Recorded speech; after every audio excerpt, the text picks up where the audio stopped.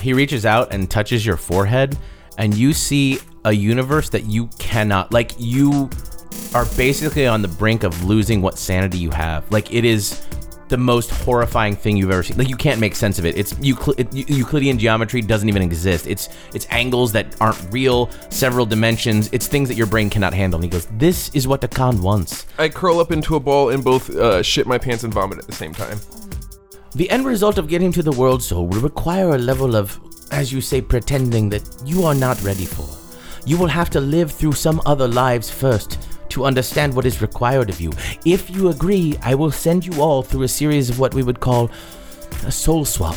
I will temporarily take out the spirits of others, put you in their bodies, and let you perform a certain function in their universe.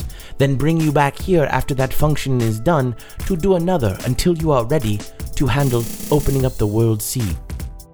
It does not matter to me. I am just trying to be honest to see if you are interested. Hey guys, huddle up. What? Do we want to help him?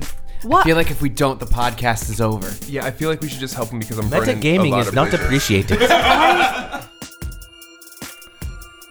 The scene opens up on the nation of Carcion. It's an idyllic town.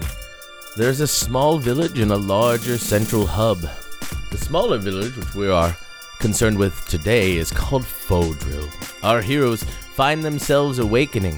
They have been asked to go to the manor of Hawkstone to meet Lord Hawkstone himself because he's heard tell of them. They've done a few things in the past for people, and he has requested that he hire them for something very pertinent and important. They have a meeting with him later today.